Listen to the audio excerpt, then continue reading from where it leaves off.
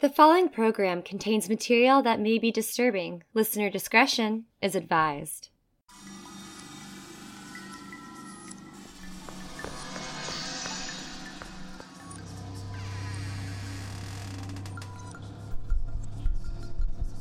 You are listening to Corn on the Macabre. Hi, I'm Katie. Welcome to Corn on the Macabre. And this is Hunter. And Marissa, we're doing this for the second time because we just learned we did this for 30 minutes and the camera was not recording. We love it. You love to see it.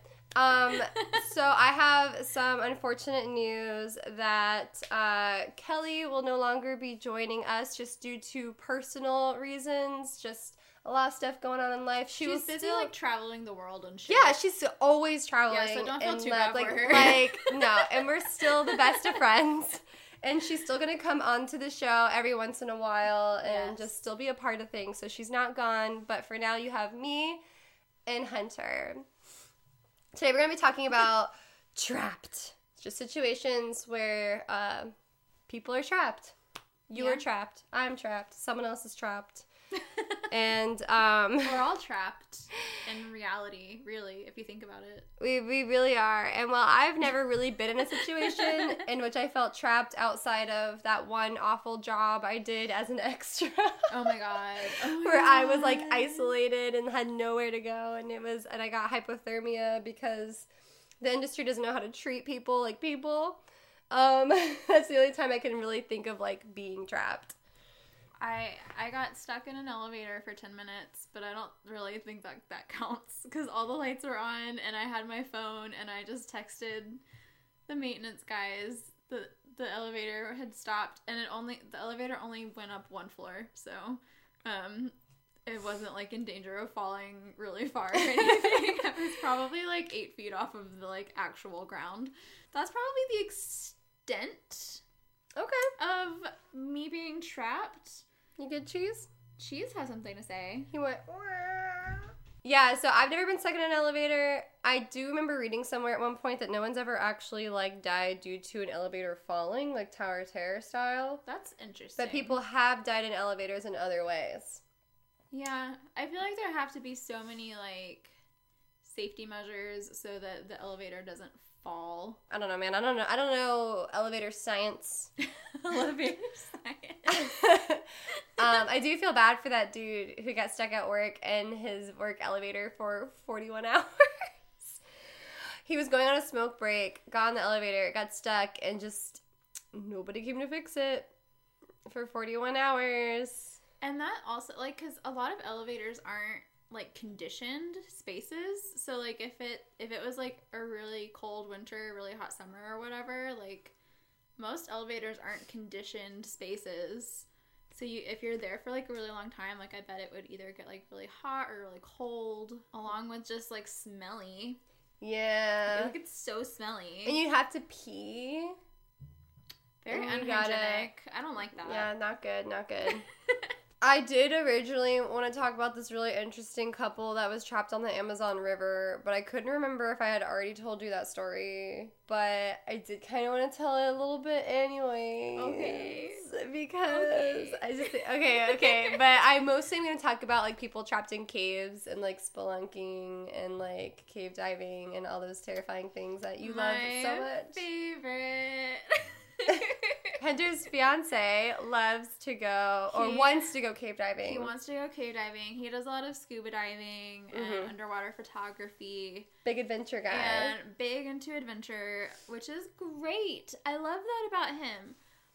But he also really likes to put himself in dangerous situations for fun. And, I don't. So it's a little bit of a sticking point. We're still working on coming to some sort of solution for that.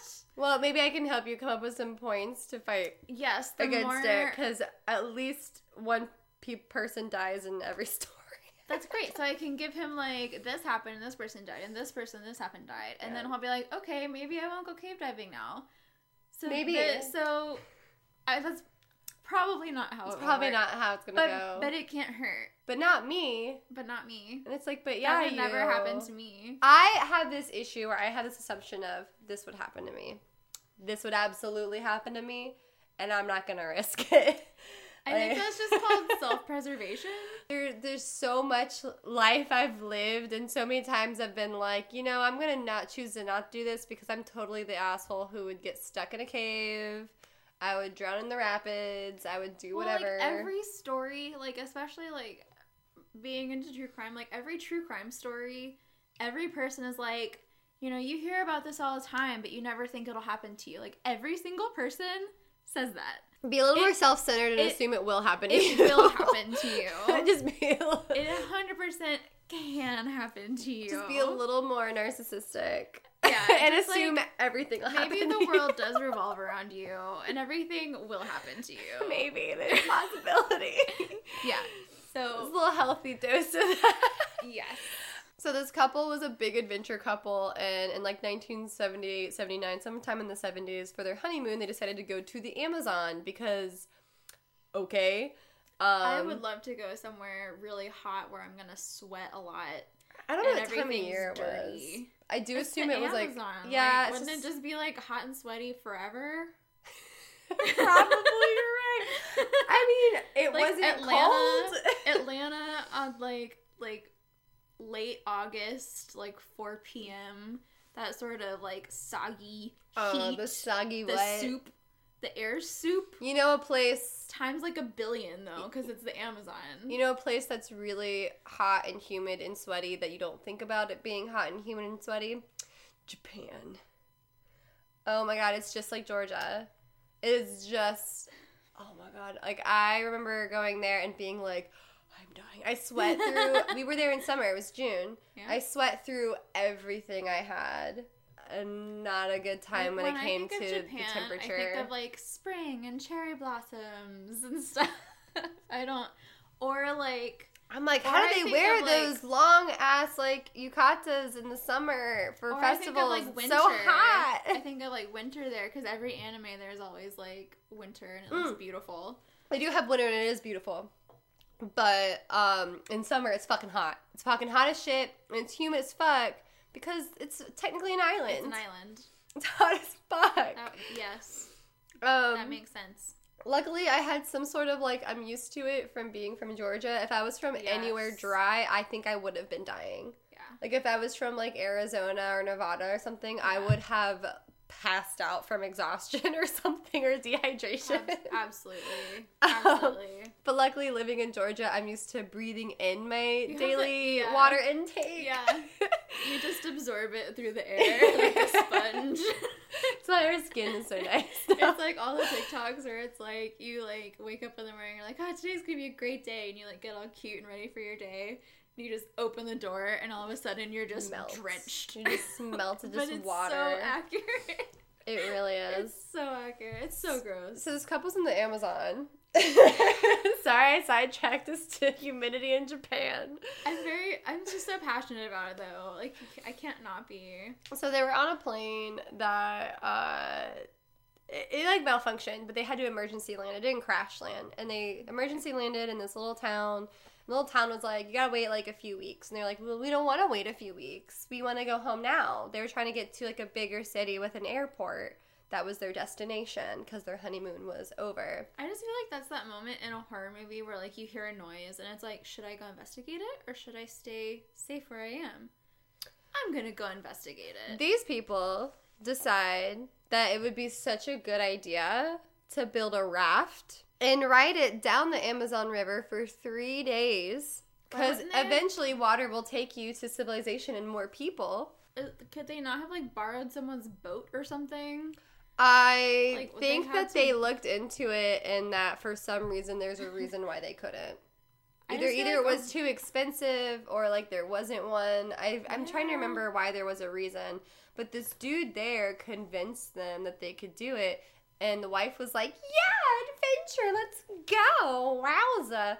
And they get 3 days of supplies. They have a tent on their big raft. They fill it with all the stuff. And on the second day, there's a storm.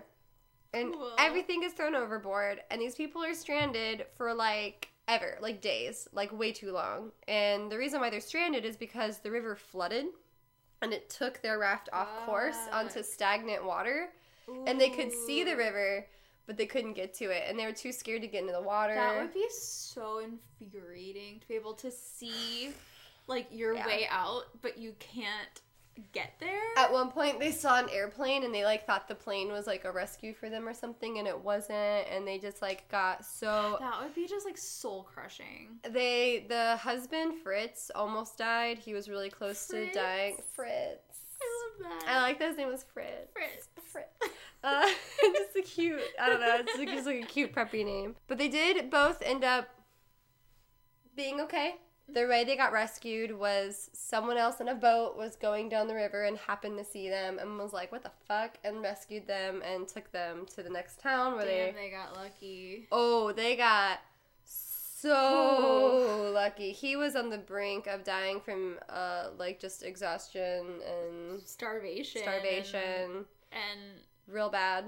And, like, the Amazon cannot be, like, the most, like... comforting pure place. Water, like, drinking water. Like, with all the shit in it. Oh, God. I always think of the parasites. That parasite that goes up your urethra. I don't want that.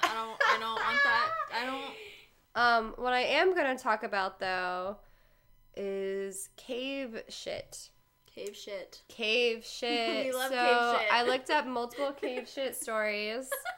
I just see you Googling cave shit. Anyways, so I read this story that happened in Kentucky in 1917, and the what the fuck part is towards the end. So there's this guy from Kentucky, Floyd Collins. He found this little cave called Crystal Cave in 1917. Oh, that sounds very pretty. I know, being so excited that he discovered a cave, he wanted to explore every inch of it because it was his. It was just cute. For 8 years, that's how familiar he was, but he was trying to explore new areas of it. For 8 years, he squeezed through its passageways until the day he got trapped. His lantern was going out. This was in 1917? 1917, so it gets dark. I also just feel like the equipment they had must not have been, like, super reliable. Probably not. It's just, like actual rope and just little steel, like what are those things called? The little pick. The hooks? The little pick. The little pick. You like put it in. People use it for rock climbing. Yeah, you stab it in and you use it to pull yourself up. Yeah, I don't know. Whatever fuck Someone those things can are tell us called. what that's called. If someone tells us what those are called.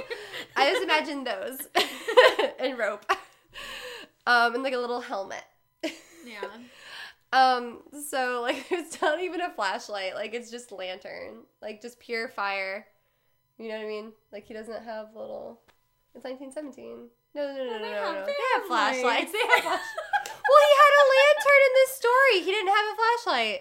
Well, maybe a lantern, like, it's an electric lantern. It started to flicker. And he lost light. I thought it was... Like a battery with, like... Maybe it was. When fire. did batteries come out? I don't know. No, There were electricity was batteries. like 1980, right? No. 1880.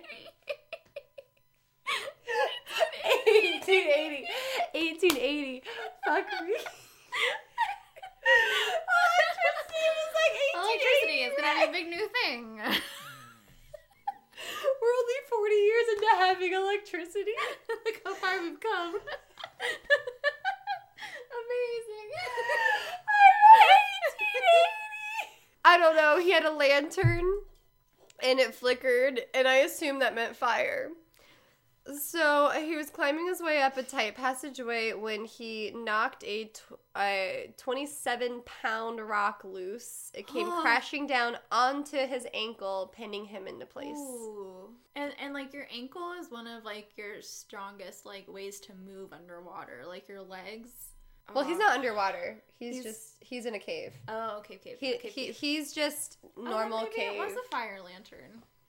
Yeah, that's what I'm saying. I thought he was underwater. I thought Yeah, he was underwater with a candle.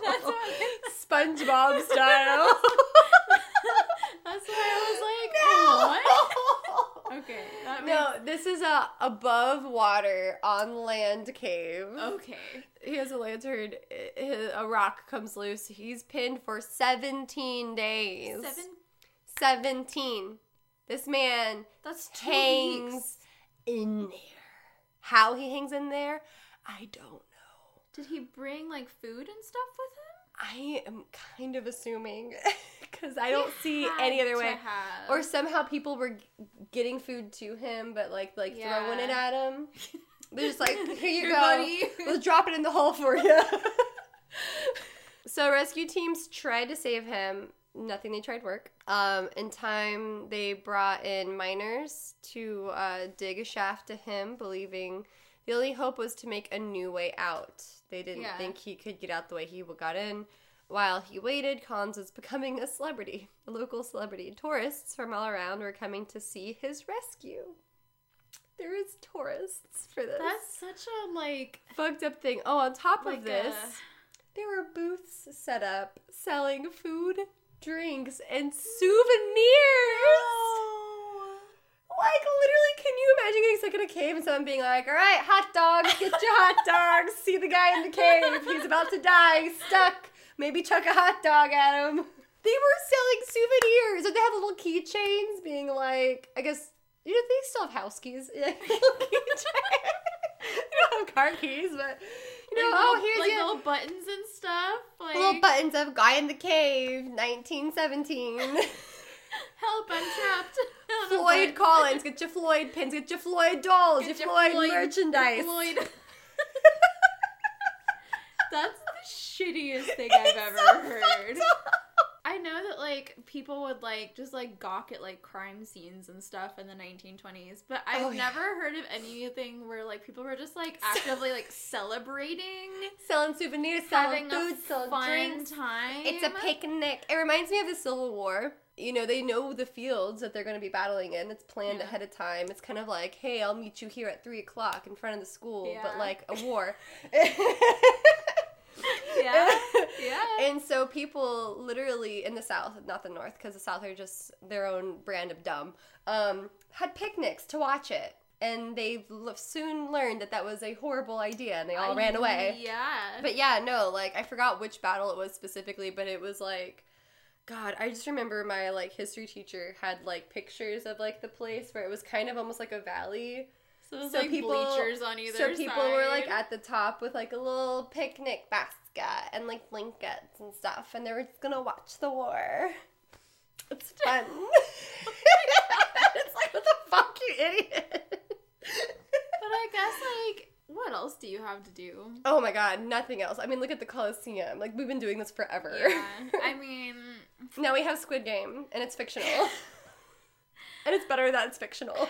Let's get our violence out through fiction, please. I love that. I like that I have video games instead of, like, the urge to join a, like, gladiator arena. Yes. Like, it's just better this way. Yes. So unfortunately, he died. That's so sad. It's really sad. It's really fucked up that people profited off of this poor guy. And then he died. Oh no. He died. It wouldn't have been as awful if he had lived, but he died, so it's even worse. On the 18th day in the cave, hypothermia. So I think they were getting food and water to him, but he died of hypothermia. What a shit way to go. I know. Oh, I know. Man. This one was just dark. So this is about a diver in 2002. And we're underwater? we're underwater now. Okay, now we're underwater. And 2002, we've had electricity for 20 years. Since 1980. Oh, I'm about to cry. So in 2002, there were some divers who found a body at the bottom of an underwater cave in Croatia, and it wasn't like bones, like it was still a body. Yeah. 177 feet below the surface, so it was pretty down That's there. deep. He was alone, but his diving mask had been removed, and there was a 12-inch knife lodged into his chest. So it looked like a homicide. Like someone went down there and was like, "I'ma fucking kill you." In a fucking cave? That's too much work. In an underwater cave. Too much work. Well, it's not actually what but happened. also brilliant. Oh, okay. It would be brilliant, but It it's would not. be really but it's not what brilliant. happened. I know, right? They were like, "Oh my god, we have a murder." No, it's actually way more depressing. At first, they were like, "Oh, this was a fucking murder. What the shit?" Because what the hell? But it turns out this guy MK had gone cave diving with friends. His name is just MK. I think they didn't release the name publicly because he's Okay. from the Czech Republic, and I think Okay. their records are different Okay. because he's not American. Yeah. Wait, it was on September 11th, 2002. Ugh. Yeah, but he's not Cursed American, day. so he doesn't remember. Cursed day, though. Yeah, it is a cursed day. They were like, "Oh, this is a homicide." No. They found that it was darker. So he had gotten lost in a maze of the cave, and his oxygen ran out. With no air left, he started drowning, and he swam up to an air bubble between two rocks and tried to breathe it in, but it wasn't enough to save him. He knew he was going to die here, and he knew it was going to be horrible and painful, so he stabbed himself instead because it was just too much to bear. And honestly, I don't blame him. I think I'd rather bleed to death than drown. I've heard drowning is, like, very peaceful, though. I don't Not that I'm know. saying, like, To anyone me, should drowning. do it, To me, but- drowning seems like terrifying, and like it takes a while because you suffocate. Because suffocation in general to me seems awful. I think I'd rather bleed to death if I had to pick. Like, I'd rather stab myself. I would actively stab myself before drowning. Don't like that. I don't like that. I know, it was chilling. I was like, fuck, that, dude. I just like the absolute, like, terror, but also just, like, helplessness. I don't, ugh. There was another story that's basically the same thing, but instead it was a cave that ended up flooding. So they Okay. weren't underwater, they were above water. Uh-huh. And what happened is it ended up flooding, and there was like 9 of them. Uh-huh. And one guy was able to get his head up enough and he got stuck between 2 rocks to breathe air, and then it filled up, and everyone behind him drowned. But by the time they found him, he suffocated anyways because there wasn't enough air. But his head stuck. Terrifying. Cool. Yeah, there's a bunch of stories like that where it's like you go into a cave. Like there's another story about some tourists who went to a cave and the locals were like, "Hey, don't do that. It's going to rain. The cave's going to flood." And they were like, "It's not that bad." And they go, and everyone except one woman died. Her and her husband had climbed up on top of the rocks on the side and were holding on while there's just like a huge rush of water that just swept everybody towards the back of the cave. Oh, the survivor's guilt she must have had. And her husband was convinced that he could swim in the water and chose to get into the water, and she just watched it take him. To swim where? I don't know. I think he thought he could fight the current to like get help or how? something to get to the front of the cave. Mm-hmm. I'm not super sure. And so it wasn't. If he had just stayed on the rock with his wife, he would have lived. Mm-hmm. She was rescued 8 hours later. Which, like, if you look at all the times everybody else in these stories have been stuck, that's nothing. I mean, it's still terrifying, 100%. Oh, yeah, but also, she didn't realize that they were all, like, dead until, like, when they got her, when she was rescued. all of their bodies had already been recovered. Oh. And they were all in boxes. Ooh. And they were just, like, laid out in the grass. Or not the grass, but like in front of the cave. Yeah, these stories are real fucking sad town, man. Yeah. So the last one, also sad town. This is my last one where I was like, fuck, dude, because there were so many. There's another diving one that was about the rebreather killing this dude, and I was like, because he panicked. Yeah. So this dude goes diving with his friends, but the part where you get in the lake was iced over, so they cut in a hole. Oh. And they're going to come out the other side of this mountain because there's this cool underwater cave that goes through a mountain or whatever. And this guy got, like, minorly stuck, but he panicked about it. And, like, with the rebreather, for those of you who don't know how a rebreather works, is that it's supposed to be super great for scuba diving because it cleanses your carbon. It recycles your air. It recycles your air so that you don't ever technically run out of air. Yeah. Is the idea. The problem about it is that you have to keep very steady breath. You can't breathe too quickly. Otherwise, you're breathing back in the carbon dioxide. Carbon dioxide? Monoxide. Dioxide. Dioxide. The carbon dioxide. Fuck me, man. Anyways. It cleans the carbon dioxide, turns it back into oxygen so you can breathe it in again. If you do it too quickly, you're breathing back in the carbon dioxide, which puts you in a really confused, lightheaded state, and then eventually you'll die and suffocate. And that is what happened to this guy. So this guy goes in, like, delayed after his friend and literally finds his friend's body. He panics. He dies. No! So then the third friend goes and is just like, holy shit. He panics, but he doesn't breathe. He breathes properly. And and the problem is that his friend's dead body is blocking the exit the way they were going. It's blocking the entryway. And it's like stuck, and he like can't get it to like move. Because the guy who got stuck panicked, stayed stuck. Yeah. And so the guy went to swim back and couldn't find the hole they cut in the ice, and he had to break through the ice to get out, and they never recovered the bodies. They must have never watched Ice Road Trucker. I'm sorry, but if you watch Ice Road Trucker, you know not to fuck around with ice. It'll kill you. It'll kill you. It's what I learned from Ice Road Trucker. So there is a terrifying cave in Utah that has been cement sealed since. No. They've closed it up because they were like, nope. We're not fucking with this anymore. And it's called the Nutty Putty Cave.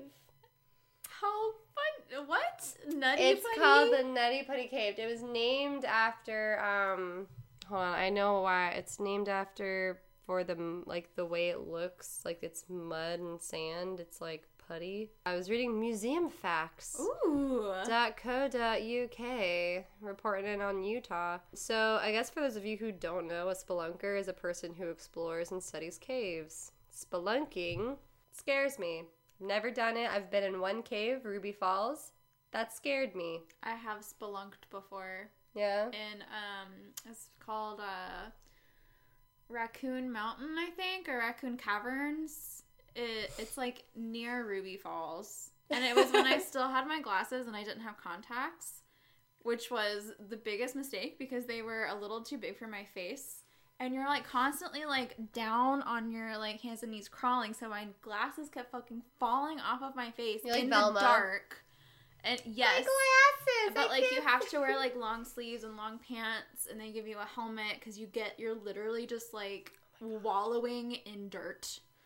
And they have, like, all these nicknames for, like, the little small crevices you have to, squeeze through. Like, one was called the birth canal because it's they have a birth canal in this. Oh, yeah. That's what he was looking for. He was looking for the birth canal. And there was one that was like the nickel or something because it's like you're getting the dumbest nicknames. I agree. I have a theory that it's because white men are typically the ones exploring caves. And they name it dumb shit. Yeah. Like that's the nickel. See, it's kind of nickel shaped. Yeah, I don't. That's just my own personal theory. But I agree. It was really cool though because at one point they because you have your like headlamp, but at one point we got to this like cavern sort of area where it opened up, and we all turned off our headlamps, so it was like pitch black. Like it's the darkest dark you can ever experience because no sunlight. Like when I closed my eyes, it felt lighter than when my eyes were open. I was super, like, muddy and gross afterwards, but it was also, like, a super, super, super well-established cave, and everyone goes on the same track through the route through the caves all the time. If you got stuck somewhere, like, there were multiple routes that they could take to rescue you. If I have to get down on my hands and knees and, like, army crawl through a space that's, like, just rock, that's a no for me. Big N-O. I'm too claustrophobic for that shit. You wouldn't like, hell no. And there's like certain parts where you have to, they tell you like how to get through it, like, you know, like put your right leg first and then turn to the right. Absolutely not. I would absolutely not. Yeah. It was kind of cool and like some parts of it were like really beautiful. just like the stalactites and everything. It's not necessarily something You want to keep doing. I felt really passionate about. Yeah. It was a cool experience once, and I think now I'm good with that. Yeah. So yeah, spelunking is not for everyone. So Nutty Putty Cave is known for its notoriously narrow spaces, and it was first explored by Dale Green in 1960, who named them for their clay. It's in Utah, just know that. And John Edward Jones was 26 years old, and he was visiting his family for the holidays. He was younger than us. Unrelated, they are Mormon. He and his wife. That's Utah. He was well. I was confused that he was a father and married, and I was like, he's 26 though, and I was like, Utah, they're Mormon, and they are Mormon. Things are different in Utah. Anyways, so he was visiting his family for the holidays. He was with his wife and 13-month-old daughter, and he is an experienced spelunker. He had gone many times growing up, volunteered as a trapped victim for the Utah Cave Rescue to practice like rescuing people.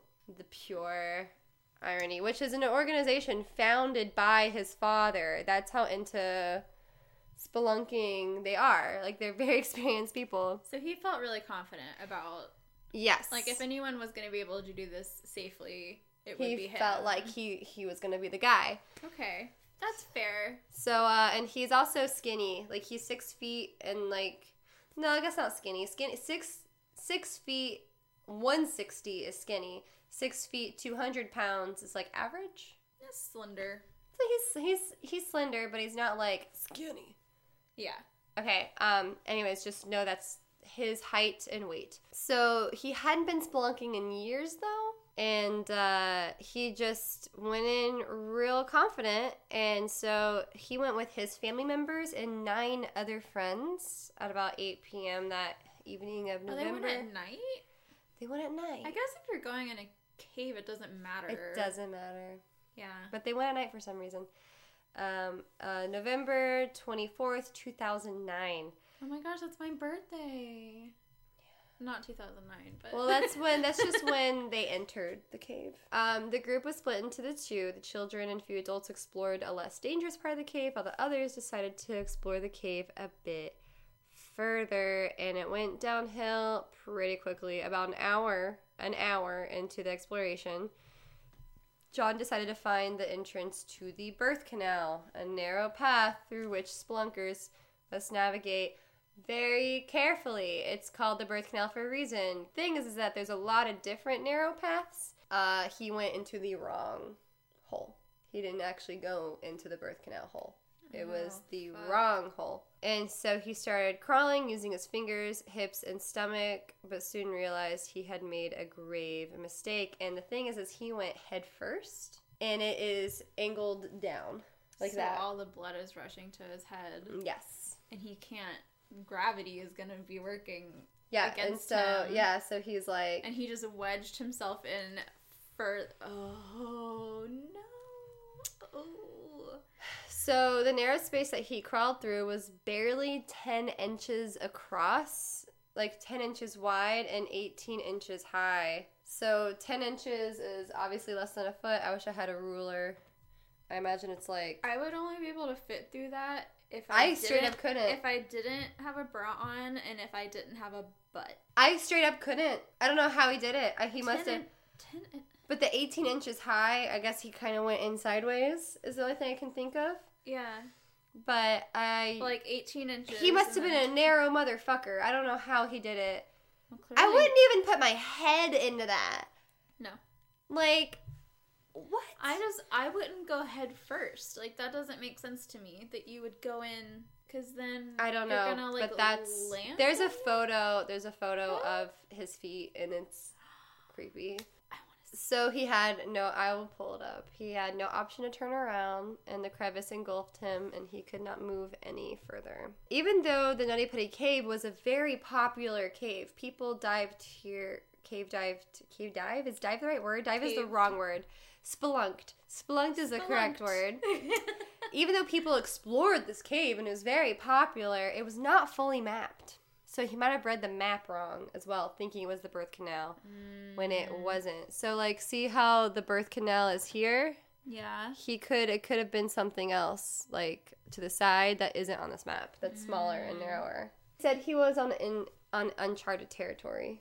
Oh, okay. So his brother found him, Oh, no. and he was trying to pull his calves, because it was he had about this much sticking out from knee up, is about how far he was in. Holy And he tried to shit. pull him up by the calves, but it made him slide down even further.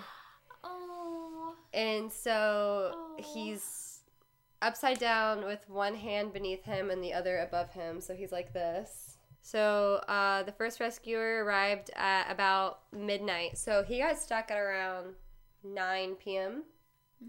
12:30 a.m. is when the first rescuer showed up. So it's now November 25th. And you have nothing, you have no way to, like, tell that time is passing. So he had been there for 3.5 hours. And, she just tried to talk to him, tried to keep him going over the next 24 hours. More than 100 rescuers tried to get him free. Holy shit. And what the main thing they were doing was a pulley system. They were like, we're going to use rope, it's going to be a pulley system, and it was working. No. Also, they got the opportunity to feed him through IV tubes, by the way. That was another Okay. thing. So he was able to be Okay. sort of fed. They were trying to keep him hydrated, that Yeah. sort of thing. But the thing they couldn't stop was the blood rushing to his head and his heart. Yeah. That was the thing, is they were like, they're keeping him alive so he wouldn't starve and dehydrate, but they couldn't, His circulation. his is just circulation, they fucked. can't do anything about it. So this guy, Ryan Schertz, was one of the people who had been trying to save John. He was there helping him for 19 hours. Oh. And he was sitting with him, talking to him the whole time, trying to keep him conscious, trying to keep him from falling asleep. As they were doing the pulley system, it was working. They were getting him out. And, Ryan was still talking to him until the pulley system broke. Then they were pulling him slowly instead of one big pull, because it was scraping up against him, so it was painful. So he would shriek out in pain, and they would stop and try to do a little bit more. And so they got him about a foot out of there. A natural arc through which the rope was fed broke, and the rope broke. A metal carabiner then fell and hit Ryan in the face, which caused him to bite his tongue in half. Like, that was the force of which, and it wasn't fully in half, but, like, his mouth was just full of blood, and he had to, like, get out of there. And so, yeah, so just, like, one tragedy on top of a fucking another. Holy shit. Yeah, so, that was just extra news. So, that's when they stopped with the rope and the pulley, because they had to take time to fix it. And so, at this point in time, it had been 27 hours. And eventually he stopped responding. A medical professional, crawled close enough to pronounce him dead due to cardiac arrest and suffocation. So the hole he crawled into had to have not had airflow. So that means there and his wasn't. body cut off his air. 'Cause Yeah. He was so, like. Yeah. he So there plugged wasn't like an exit. Yeah. This is another photo from Nutty Putty. That's called the Scout Trap. That's the name of that entry, that cave. Which looks terrifying. Hell no, are you fucking serious? So, the Nutty Putty Cave already had a dangerous history. So he wasn't the first person to get trapped. He was just the first and only person to have died. So cool. in 2004, 2 teenage boys almost died in separate incidents in the same place where John was trapped, because they thought it was that other cave entryway. Yeah. So in one of those cases, the rescuers took 14 hours to free a 16-year-old kid using several complex pulleys. And after the incidences, officials closed the cave for safety reasons, and it had only been reopened for 6 months until John and his family went to go in it.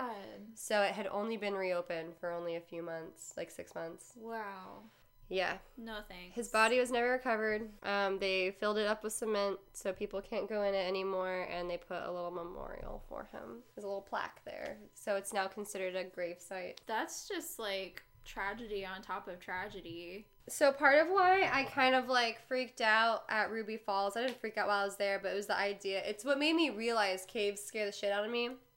I went to Ruby Falls, And, like, walking through it's whatever. They have it pretty carved out. It's pretty spacious, and the waterfall's weird and eerie, and there's totally some sort of fairy ring shit going on there. I don't know. It just is creepy. You've seen the waterfall, right? Yeah. Something about it just creeps me out. Oh, I like it. Something about the fact that they don't know where the water source comes from, and it never stops. I think that's cool.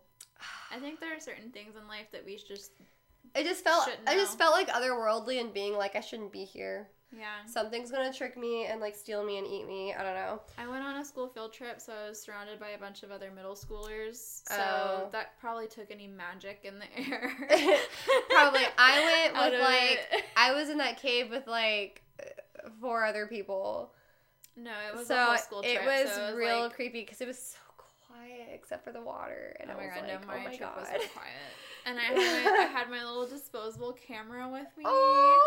that I then dropped on the way out, and it was gone forever, and I was really pissed about it because I was like super excited about, We should go back. because I was gonna put the pictures in my locker, obviously, as you do in As middle you do, school. yeah. Me and all my cool friends. I had proof that I had cool friends. And then it was gone, and I was so sad. And my mom got so mad at me because disposable cameras were not cheap. I don't remember how much they were, like $20.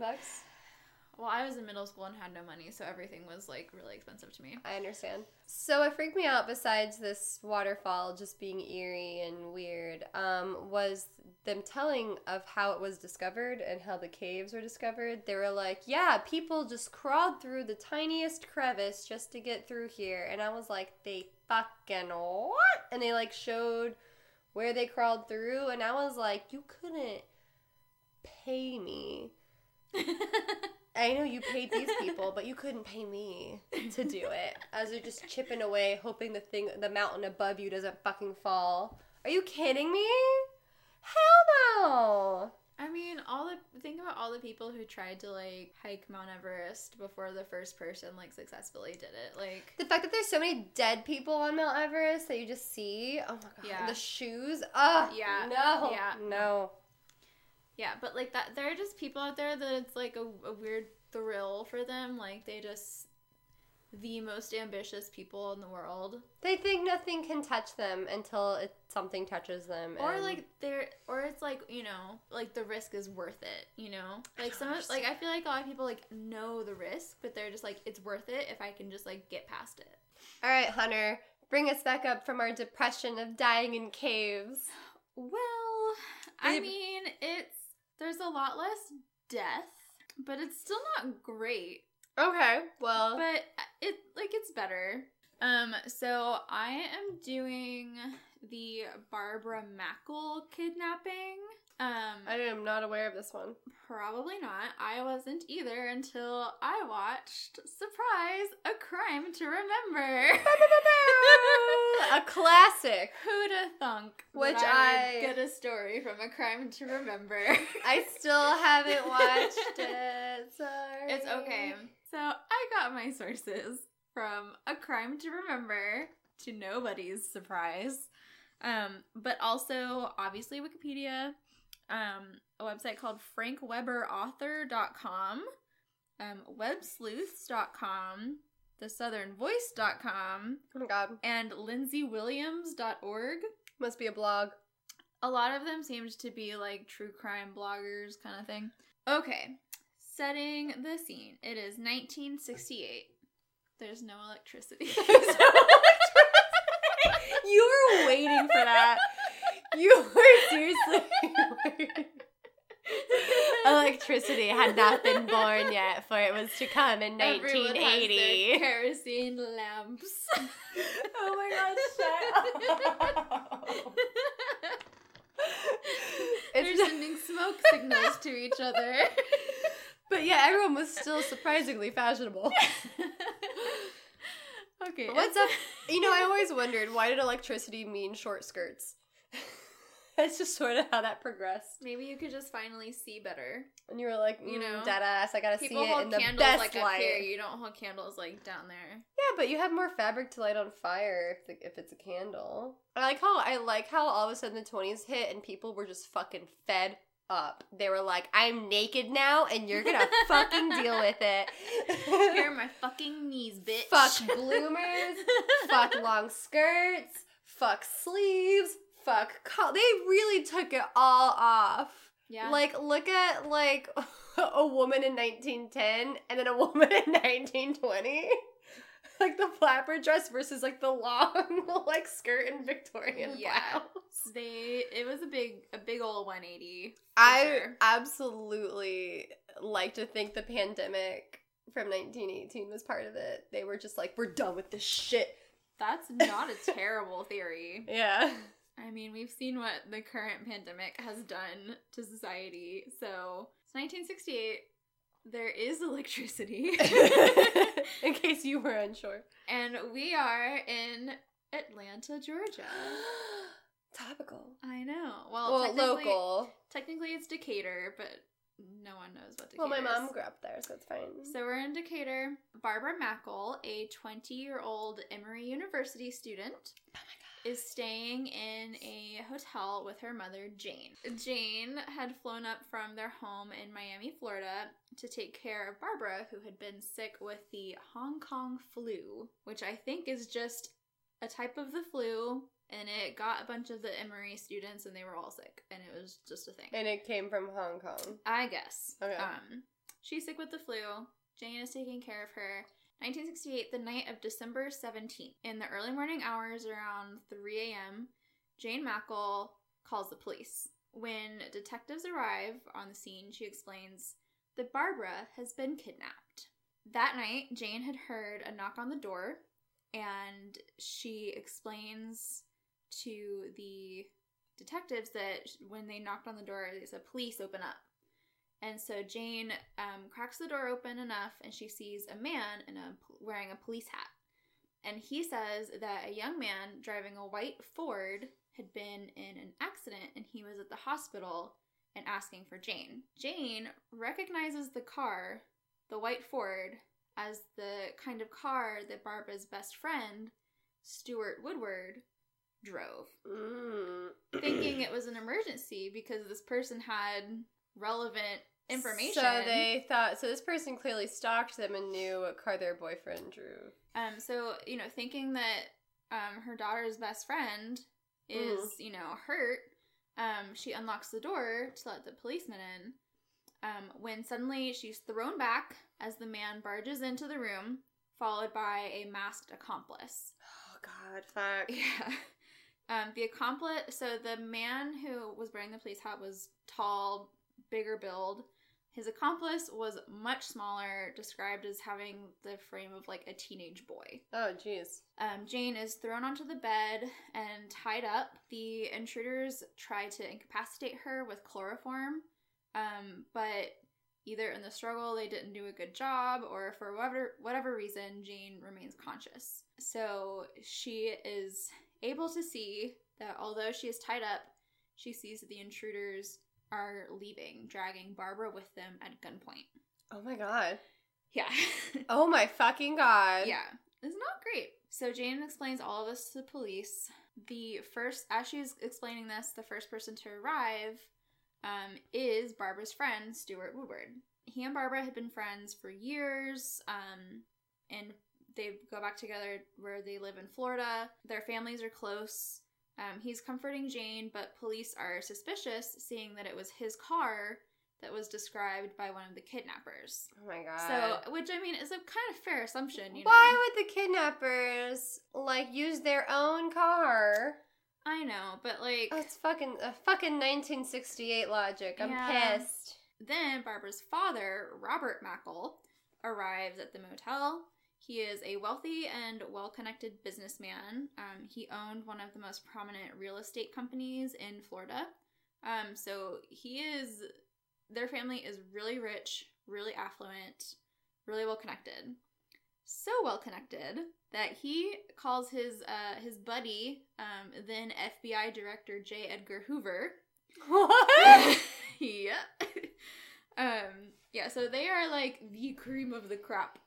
Family. So they're rich. They're rich. They're rich. And that's why they were targeted. And they kidnapped their daughter. Probably yes. Okay. In fact, definitely yes. There's a ransom? That's exactly. Stop! Okay. I'm sorry, I'm guessing. I'm sorry. I'm sorry. It's okay. It's okay. So he calls his buddy J. Edgar Hoover and demands to have the best people put on the case. And ever since the Charles Lindbergh kidnapping had happened, kidnapping had been considered a federal offense, not local or anything like that. So the FBI is immediately involved, and longtime FBI detective Schroeder arrives on the scene and speaks with Jane. She tells him everything, and the case quickly becomes really personal to him because he has 2 daughters of his own, so he can relate. Schroeder speaks with Stewart and asks about their relationship. So Stewart explains that they're just friends, and when asked if he has any ideas about why someone would take Barbara, he's like, well, it's obvious. They're rich, and someone kidnapped Barbara for ransom. And the detectives are like, oh, that's a really good point. Oh my god. Yeah. God, I could have been a detective. So Stewart is allowed to leave. They have nothing to hold him on, but he is still considered a person of interest and is surveilled by the police. All of this has happened in Atlanta. Meanwhile, back in Florida, a family friend who had been staying at the Mackle home receives a call at 10 a.m., so a few hours after all of this has happened. The caller quickly tells the family friend to look under a tree at the northeast corner of the home for information regarding Barbara, and hangs up. That's it. They don't identify themselves, nothing like that. Oh my god. They're just like, hey, go look under this tree. Holy shit. The police had been at the home talking to the family friend. So they go and look under this tree, and they find a beaker, like a science beaker, with a piece of paper rolled up inside. Oh my god. It's a ransom note. Holy shit. Yeah. Detective Schroeder, he is intrigued by the fact that this note was clearly already in place. You know, it's only been, 4 or 5 hours since the kidnapping? Yeah, so it's obviously so pre-planned. Pre-planned because this is 700 miles away. Oh. Like, it's not like they could have driven there and back or even gotten there at all in time to place the note there. It's either pre-planned or they have an accomplice in Florida. The note is creepy as fuck. Oh. It's long, and I'm not going to read the whole thing, but I am going to read the first part of it. Sir, your daughter has been kidnapped by us, and we now hold her for ransom.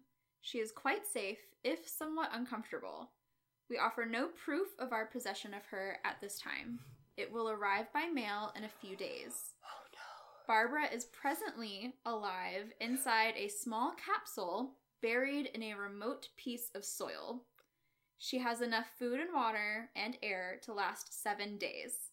At the end of the 7 days, the life-supporting batteries will be discharged and her air supply will be cut off. Yeah, so Holy fuck! Barbara had been placed in a wooden, fiber-reinforced box 2 feet underground, stocked with a small amount of food and water heavily laced with sedatives. The box had 2 air vents, so like 2 plastic tubes running to the surface, a light bulb, and a fan. The 2 plastic tubes would not have been enough air for her to survive on its own, so there was an air pump, a battery-powered air pump. Well, at least they knew. Jesus. Yes. Oh my god, okay. But once the battery died on the air pump, no more air. What if she put her mouth to the tube and breathed? I mean, eventually she would still starve. I mean, yeah, but still, at least she'd breathe. I mean, you suffocate quicker than you starve. Yeah, but the point is, like, eventually she would die. At this point, detectives know that they're on the clock. There is a literal deadline, if you will. Fuck. That's so stressful. The ransom note also included extremely detailed instructions, which is part of why I didn't read it, because it's like the kind of bills, half of them have to be uncirculated, half of them have to be circulated, newer than 1950. Oh my god, why? Like, because it's always that the money could be tracked.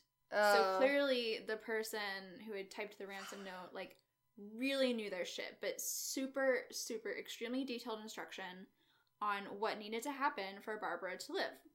The note instructs the Mackles to gather $500,000, which is $3.6 million today. Holy fuck, how much was this family worth? Fucking a lot.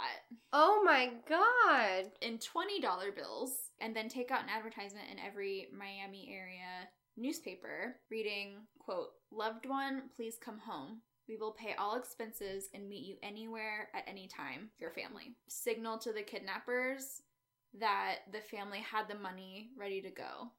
Oh, I see. Yeah. It goes on to say on the night the newspaper advertisement would appear, Robert Mackle was to wait for a call from the kidnappers where they would name a drop-off time and place.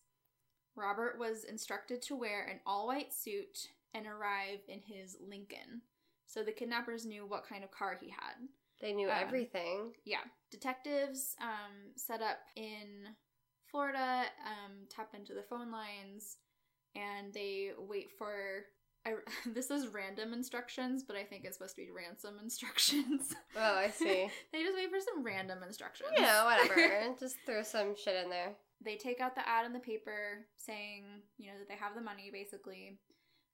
December 19th, 3 a.m., the kidnappers call and give a location. And Robert has the money, so he leaves immediately. Everything seems like it's going to plan. Except the FBI hadn't told the local police in Florida Oh my god. what was happening, but the local police didn't know what was going on. All of a sudden, over the police radio, a call comes in that a suspect has been seen running with a suitcase, and the police are in pursuit. Oh my god. Yeah. God, if I was that girl's parents, I'd be like, no! Yeah. The man drops the suitcase and runs away. He is not caught. But the police recover the money in the suitcase. So the kidnappers the FBI is like, you idiots! And they're like, but we're doing our job! Yeah, so the kidnappers now don't have their money, and the Mackles are terrified because now they have no incentive to tell the Mackles where their daughter is. The next morning, a letter arrives to the Mackle home that had been postmarked from the day before at a local post office, which means that the letter had been sent from Miami the day before, which meant the kidnappers were, in fact, in Miami, or at least one of the accomplices was. Yeah, somebody was. Yes. Inside the letter, the FBI find a picture of Barbara holding a sign that says kidnapped. She looks dead, honestly. I know she's not, but... It's scary. Like, it looks like a coffin. Like, it's, like, padded. I mean, yeah, she's essentially in a coffin. Yeah. The Mackles are desperate. After the botched first drop-off attempt, the FBI has Robert Mackle issue a press release that is a direct message to the kidnappers explaining that he had nothing to do with the local police. With the police, with what had happened. He had no knowledge or involvement. He wanted to cooperate, let the kidnappers know that he was still willing to get them the money. So it got put in every newspaper, got aired over the radio. Cannot believe I've never heard of this. Yeah. What the fuck? Yeah. While Robert Mackle is doing all of this press release stuff, the Miami police had found the car left behind by the kidnapper after he had escaped from the police, running away. So he had abandoned his car. Inside the car, they find rope, masking tape, a ski mask. They find a key to the Roadway Motel, which is where Barbara and her mother had been staying. They also find pictures of a man. Most of them are intimate pictures, but in one of the pictures in particular, the man is completely naked except for a police hat strategically placed on his penis. Yes. Covering his dick. So and the FBI remembers that Jane Mackle described the man at the door as having worn a police hat. A police hat. So at this point, they're like, okay, this is the guy. So the vehicle is combed over by crime scene technicians. They gather fingerprints and fibers. And it is discovered that the car is registered to a man named George Deacon. When asked, the Mackles do not know anyone named George Deacon or recognize his pictures. No one in the area seems to know who he is either. While this is happening, the kidnapper calls the Mackle home with a second drop-off location. So they are relieved. because this is Yeah. they're getting another chance to save Yeah. their daughter. Robert Mackle completes the drop-off without incident, and everything goes to plan. But there's still just this fear, like, the kidnapper could just take the money and never tell them anything. Yeah. You know, like, there's really nothing... But why would the But- kidnapper go to such lengths to put her in such a crazy fucking box if they weren't going to tell him anything? True. But, like, at this point, the guy is clearly fucking nuts, so, like... Yeah. It's so scary to think I about. just can't imagine, like, going to such lengths to make sure she lives for exactly a week and then just letting her die. Everything goes off without a hitch, but hours pass after the drop-off, and the kidnapper has not called. Oh, no. Yeah, so, like, the waiting. I guess they're So- counting their money. Fucking assholes. So, as the Mackle family is waiting for news, FBI Detective Schroeder discovers that a man named George Deacon works at the University of Miami Institute of Marine Science. Deacon's boss explains that he hired Deacon 6 months prior to pilot boats for marine research expeditions. And not only was Deacon a talented pilot and engineer, part of his job description was creating self-contained ventilated boxes used for transporting animals over long distances. Wow, I wonder who did this. What a coinky dink! Guess who owns a police hat?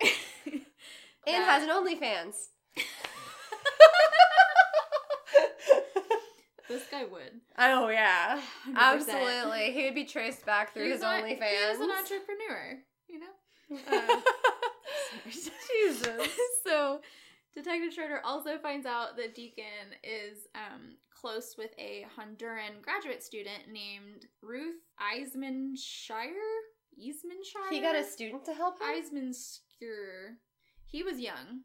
Oh my god. He was okay. like 20-something. Still though. Oh my god. Okay, continue. Well, so when Deacon's boss is describing Ruth to the detectives, it rings two bells because Jane Mackle had described one of the kidnappers as being very slight, and Ruth was described as being about 5 feet tall. So she was very petite. And one of the kidnappers had been described as having a Spanish accent when they called the first time to give the drop-off location. Yeah. And Ruth is Honduran and speaks Spanish. Ah. So things are really lining up. Additionally, a local man calls the police and says that he had just bought a trailer from Deacon the night before at an extremely low price. He said that Deacon had been in a rush, seemed eager to get rid of the trailer, and the guy thought it was a little weird, but he didn't really think anything of it.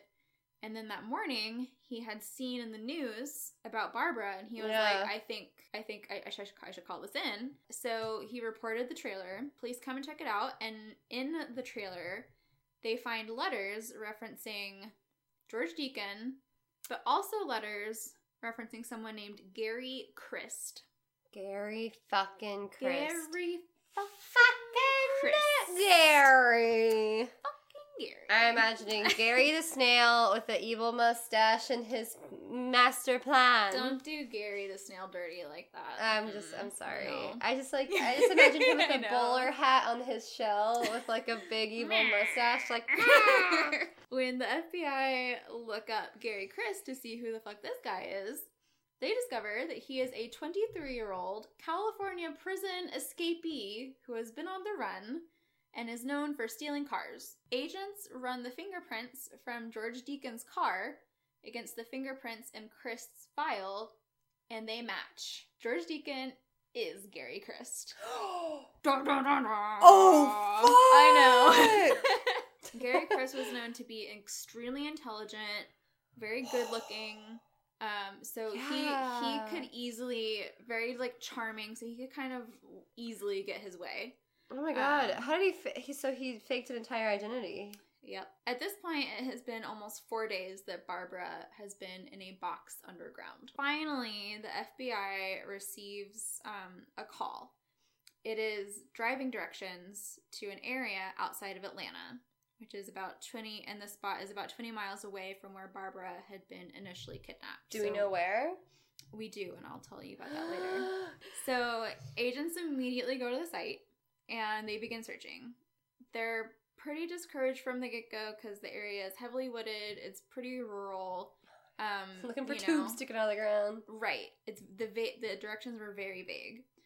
So even if they did find Barbara, the chances that she was still alive are still slim because the ransom note said she was in this box with all this stuff, but she arguably, could have been anywhere in any state. Yeah, and they probably like, this person's insane. Maybe their box didn't work. Yeah, so who's to say that she's still alive? It's been 4 days at this point. Mm-hmm. Unbelievably, an agent finds 2 tubes sticking a few inches out of the ground. If they hadn't seen those tubes, they never would have found her. Agents began digging. Some had brought shovels. Others were just digging with their hands. They're calling out her name, trying to see if they can hear anything, when all of a sudden they hear a really soft knocking sound. Barbara is alive, unharmed, and conscious. Oh, hell yeah! Yeah. Oh my god, the PTSD she must have from being in a fucking box for 4 days.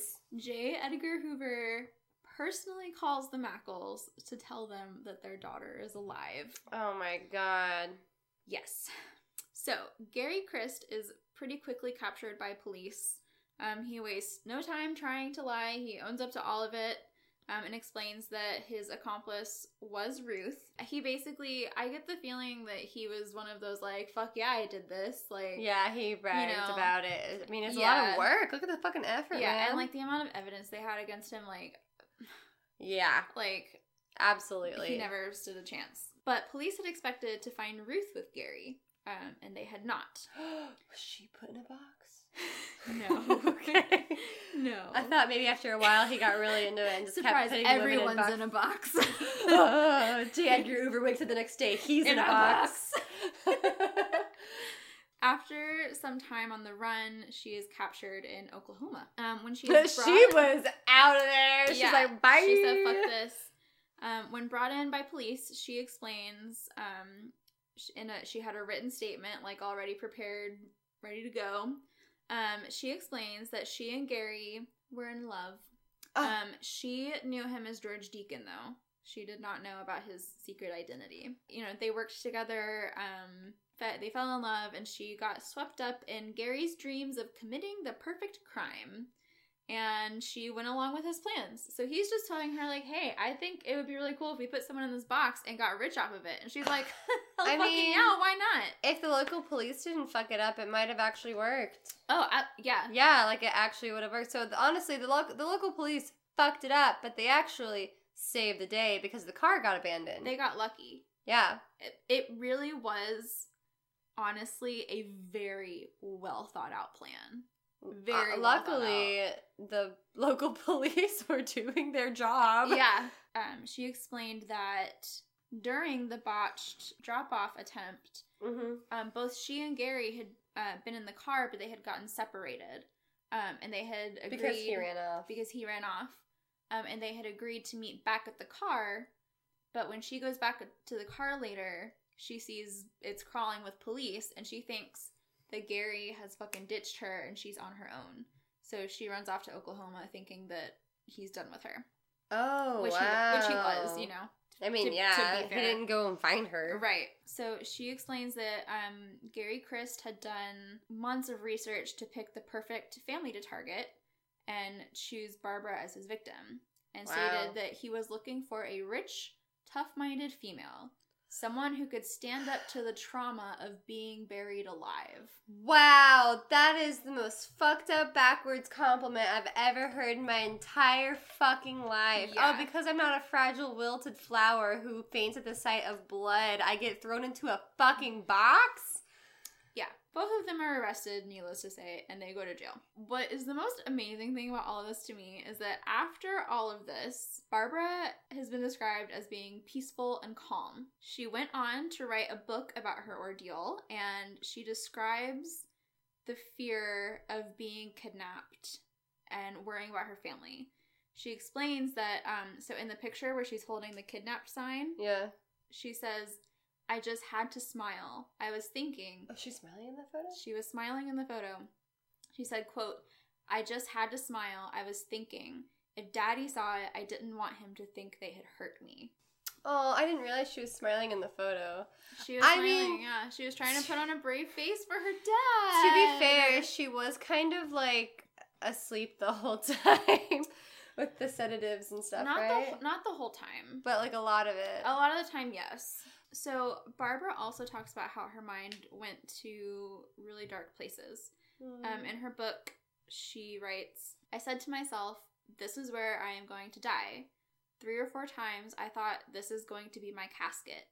When I got morbid, I would think of who would find me. Who and when and how. Maybe it would be a farmer or someone building something. In 10 years? 20 years? Can you fucking imagine? Oh my god, yeah. Because those are actually the thoughts I would have. Like, yeah, no, actually, it'd be like, you have time to think about your death. She said the one thing that she held on to, and basically what she says is, you know, how she has managed to deal so well, was thinking about Christmas with her family. It was a few days away from Christmas, and she thought about trimming the branches of the Christmas tree, stringing up the lights, Christmas time, placing the ornaments, the tinsel, like thinking about Christmas with her family. Oh my god. Mentally got her through, and she said that she never doubted that she would be rescued. Which is just like so sweet to me. That except she did doubt when she thought about how she was gonna die. Well, like overall. Okay. But I just think that's so sweet that she like believed in her family like that and stuff. So by the time police they have the money to do it. Yeah. So by the time police had found her, she had run out of food and water. The light and fan had stopped working, and she had been in the capsule for 83 hours total. Wait, the light and fan had stopped working? Yes. So the air pump wasn't working anymore? She was running out of oxygen? The air pump was, but there was like a fan for temperature control? Like, I'm not sure exactly, but basically things were starting to break down and her time was running short. Oh so, my god. It was... Because the water that they gave her was, like, just a few cups worth. Yeah, as if she rationed it, she could get through the week. Yeah. Yeah. Yeah. So she was buried in Duluth, which is wild. Oh my god! It's, like... It's very, like, close to home and just wild that, like, we know in Marine University, like, the roadway in, where they were staying, where she was kidnapped, is on Claremont and Decatur. Oh my god! Yeah, so, like, all of these, like, so many of these places are, like, recognizable. Places we know. Which is just so crazy to me. She is fine now and went on to live a very normal life. She married Stuart. Oh, they got married and had 2 kids. Oh, look at you go. She wrote a book called, I think 83 Hours. Like Trapped in a Box. Like that. 83 Hours or something like that. But she wrote a book. It got turned into a movie. So the sleeping all the time thing, being trapped, also reminded me of a movie I watched recently that I was like, what the fuck? Holy shit. It's called Level 16 on Netflix. And I don't want to give too much away because it's another one of those psychological thrillers where you were like, what the actual fuck is going on?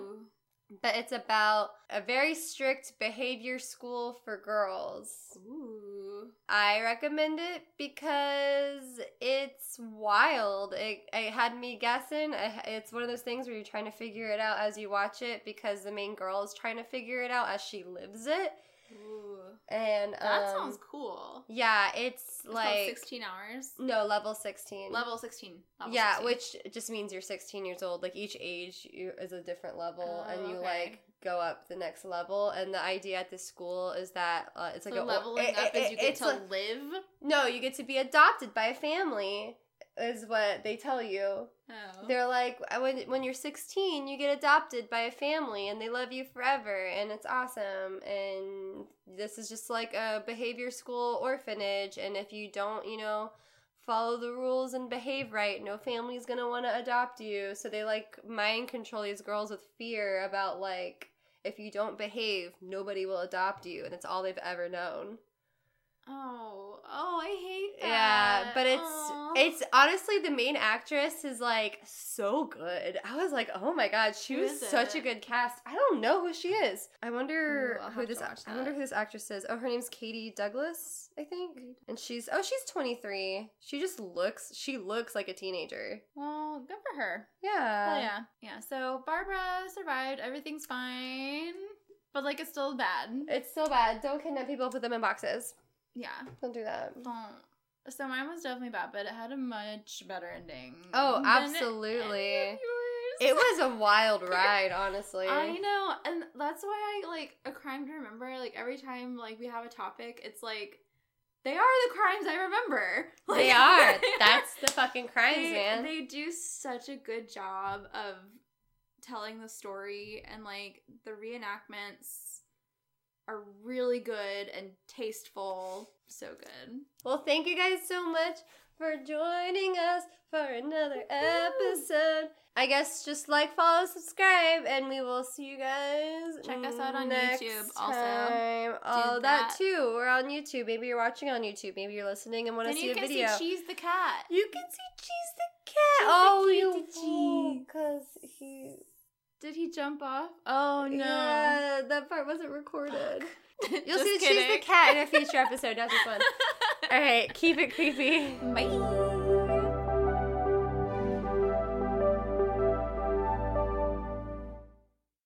Intro music by Richie Gaser from The Phantom Friends. They're pretty good. Give them a listen.